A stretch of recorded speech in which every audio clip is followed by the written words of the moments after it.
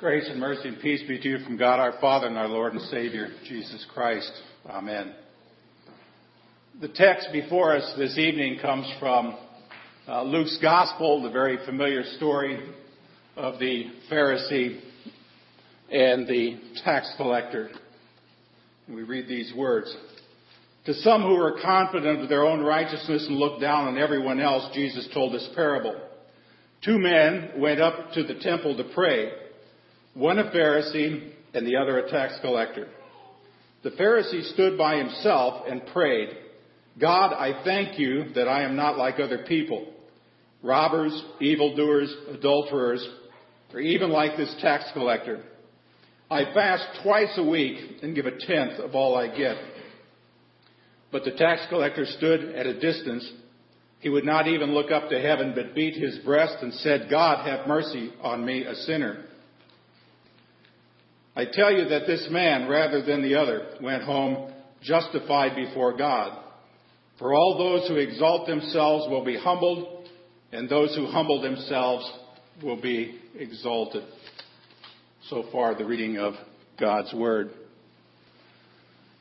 I want you to imagine this conversation taking place on the side of a road. There's nothing wrong with me, the man said. But sir, you've been in a terrible car accident. You're bleeding and you've got some really deep bruises. There might actually be some internal damage. There's nothing wrong with me. Well, at least have a doctor check you out, sir. I mean, we have an ambulance right here. It wouldn't take very long. I told you there's nothing wrong with me. But sir, but then the man walks away from that car accident. His wife picks him up and drives him home, and that evening he dies from internal bleeding. There's nothing wrong with me. You know, that could be a very dangerous thing to say. I mean, spiritually, it's probably the worst thing that a person could possibly say. For a person to stand in front of God and say, there's nothing wrong with me. Well, I got news for you, friends. That's incompatible with Christianity. And it's unacceptable to God. Let me ask this question. What's the opposite of there's nothing wrong with me? Well, obviously it would be there's everything wrong with me. And according to the Bible, a Christian, a Christ follower, is someone who stands before God and says, there is everything wrong with me. A Christian is also someone who says, but Jesus Christ has overcome my sin. He has taken away all things that are wrong with me. Now, today is Ash Wednesday, the very first day of Lent. The question you see is, what exactly is Lent? I mean, what is Lent all about? Well, hopefully we'll find the answers as we focus on this story that I just read to you a few moments ago, where Jesus talks about two very opposite people. One who said, there's nothing wrong with me, and the other one who said, there's everything wrong with me. One of them represents what Lent isn't, and the other one represents what Lent is. And tonight we're going to focus on these two people and see if we can maybe help learn better what Lent really is and what it ought to mean to us today. Now, it says that Jesus told this story, and Jesus always had a reason why he told these stories. But it said he told this story to people who were what? Confident in their own righteousness and looked down their noses on everybody. Two men, he said, went up to the temple to pray. A Pharisee and a tax collector.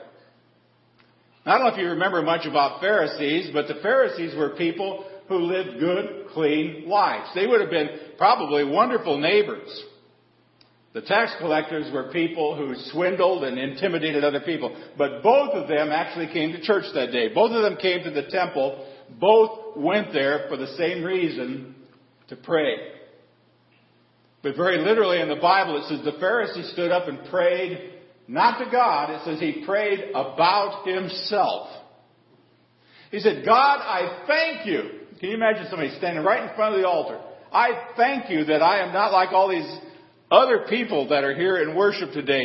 These robbers, these evildoers, these adulterers, and maybe even turn around and point to the back row people and say, or even like those wicked tax collectors. I mean, after all, I fast not once. I mean, only once is required, but I fast twice a week, and I give 1/10 of everything I get. Now, you could sum up that prayer this way. I thank you, God, that there's nothing wrong with me. And let's be honest, he was probably right, at least in the eyes of the community. He was a good citizen. He obeyed the law. He lived a moral and upright life. He even did the religious things that you were supposed to do. He gave a full tithe to his church, and he even fasted more than he had to. And really, there was not much wrong with him externally. But then Jesus focuses on this tax collector. And this guy had been stealing money most of his life and then working for the evil Romans to boot. He was ruining the lives of other people so that he could live it up. And I have no doubt as he stood in the back of the temple that day that he knew that his whole life had been a joke. His whole life had been a disaster, and he deserved to go to hell the day he died. And Jesus said that the tax collector stood at a distance. He would not even walk up to the front. Said he did not even look up to heaven. Probably because he was ashamed to even be there. He was ashamed of his sin. But it said that he beat his breast and said very simply, God, have mercy on me, a sinner. Now that prayer was the direct opposite of the Pharisees. And you can sum it up this way. God, there's everything wrong with me. Help me. Now Jesus goes on to say that this sinful tax collector, the person that everybody in the community disliked, was the one that was forgiven by God that day and not that perfect Pharisee. Now, a lot of people, I've told this story for years. I've preached on this for years, and I've actually had some people in Bible class or confirmation classes who said, we don't get it. Why did the good guy not get forgiven? Why did the bad guy not get what he was deserving? Well, Jesus answers the question here in this story. He says, everyone who exalts himself, who lifts himself up in his own eyes, will be what? Humbled. But he who humbles himself before the Lord will be exalted. Now, what's Jesus saying here? Now, is Jesus saying that you earn the forgiveness of sins by being humble? Look how humble the tax collector is. Says God, is that what happens? That tax collector deserves to be forgiven because he's so humble. Is that the way it works? Well, that's the way a lot of people who park their posteriors in the pews of parishes think. But that's not how it works. If that's why God forgives you because you are so humble, then your salvation would be completely dependent upon you and your level of humility. And if that were the judgment on the level of your humility and lack of pride, I'm not sure that any of us could ever be sure if we have been forgiven by God or not, because you never know if you have been humble enough for God to forgive you. See, the truth of the matter is, when you read this story, neither one of these people, the Pharisees or the tax collector, deserved God's forgiveness. The Pharisee didn't because he was conceited and self-righteous. The tax collector didn't deserve God's forgiveness because of the terrible life that he had led. Neither one deserved to be forgiven by God. That's bad news. Particularly if you kind of feel like you're in the Pharisee camp or the tax collector camp. But here's the good news. The good news is this. God forgives people purely out of His mercy.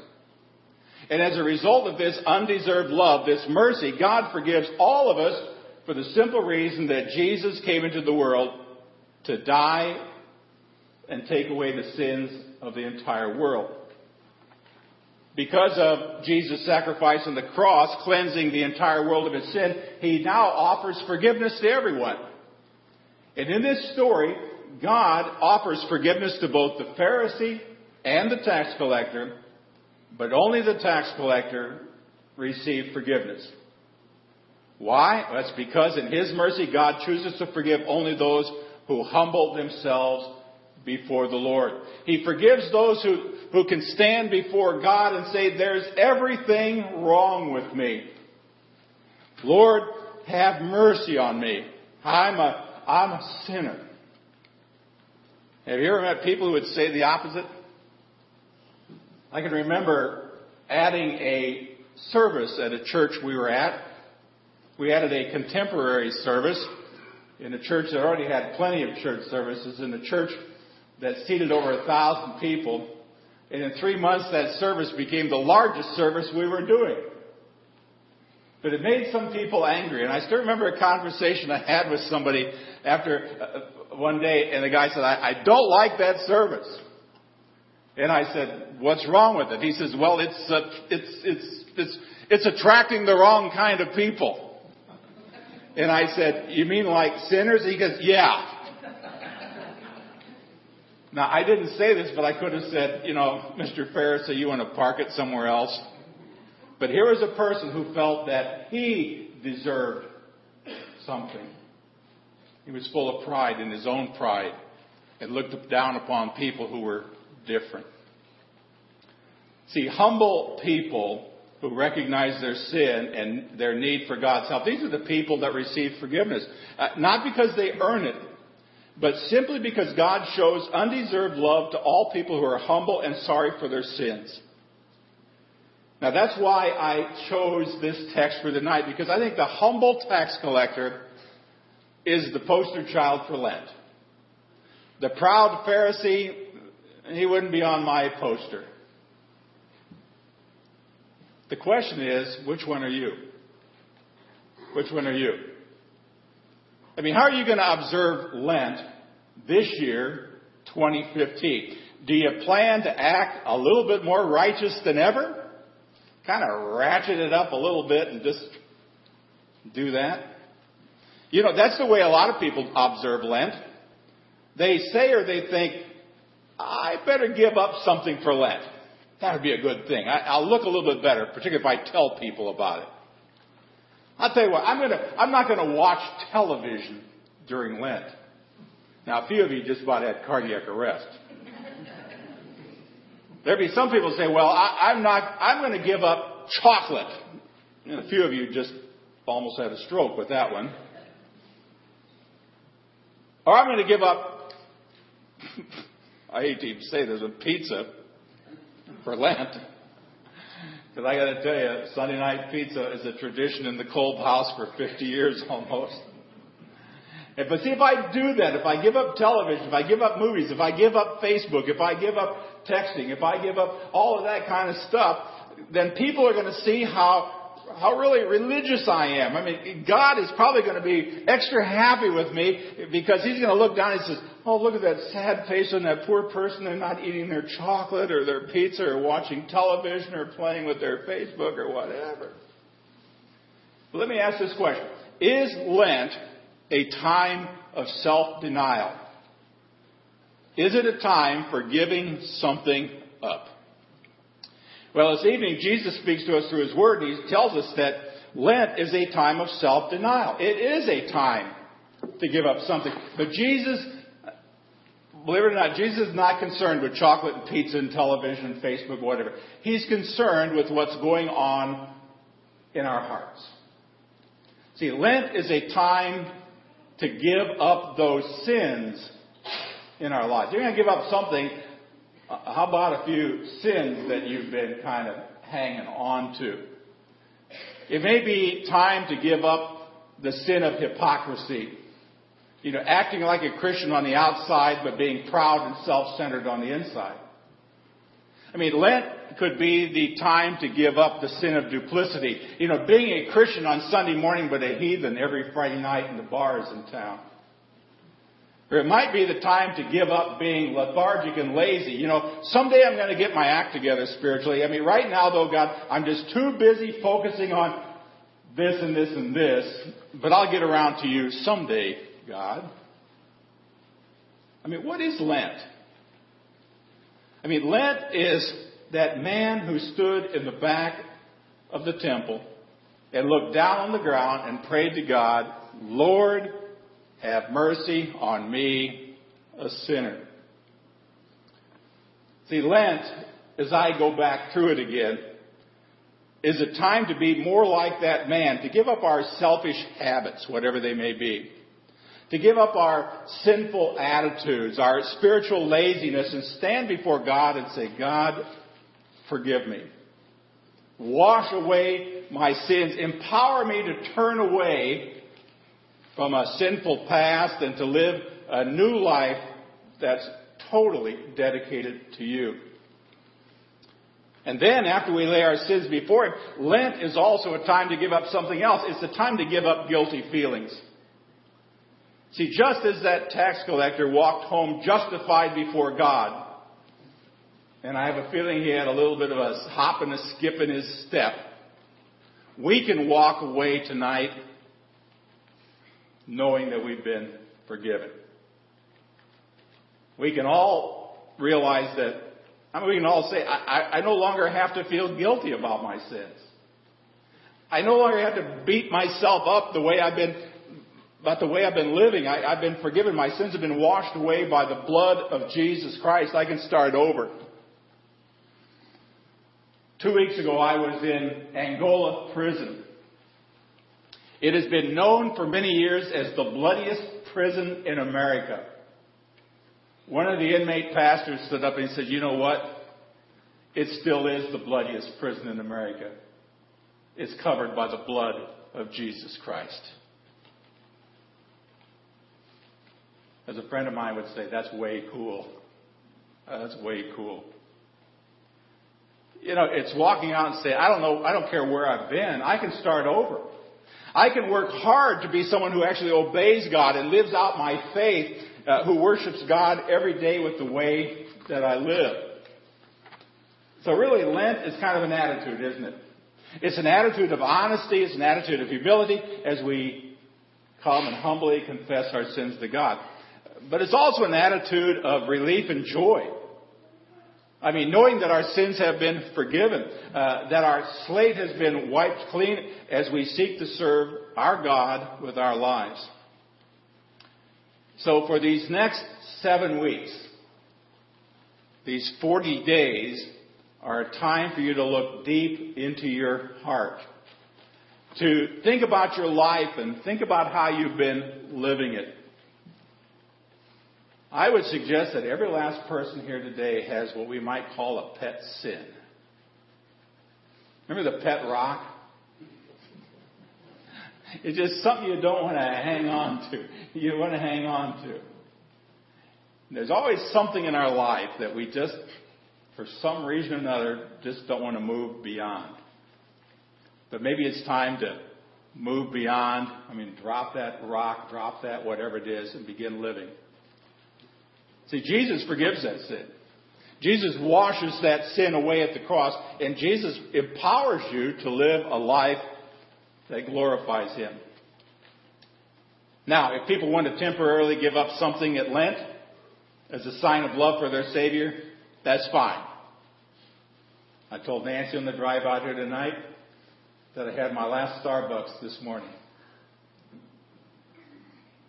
Now, is that going to make me a better Christian for 40 days not going to Starbucks? No, but it'll make me a slightly wealthier one.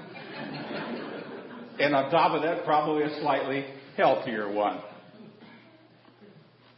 And that's okay. If you want to give up something like that as a sign of your love for your Savior, Jesus Christ, that's okay. But more than what you give up, what Jesus is really concerned with is about what's going on in your heart. Tonight, it's like we're starting a long trip. And it is. It's a long walk. It's a long walk all the way to the cross. That's where we see how serious and terrible our sins really are. But it's also at the cross where we also see how wonderful and deep our Savior's love is for us. But you know, the really cool thing about this long Lenten road is that the long Lenten road doesn't end at the cross. It ends at the empty tomb, when Jesus rises from the dead to prove beyond all shadow of a doubt that your sins indeed are forgiven. And so I pray that God will bless all of us as tonight we begin our Lenten journey. Amen.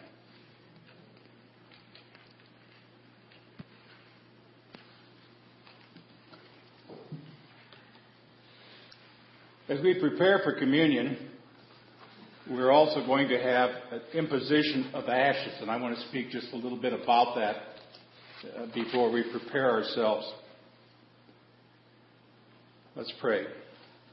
Almighty God, you have created us out of the dust of the earth. Grant that these ashes, which we place on our forehead, would be to us a sign of our mortality and penitence, that we may remember that it is only by your gracious gift that we are given everlasting life through Jesus Christ our Savior. Amen. So tonight, friends, we are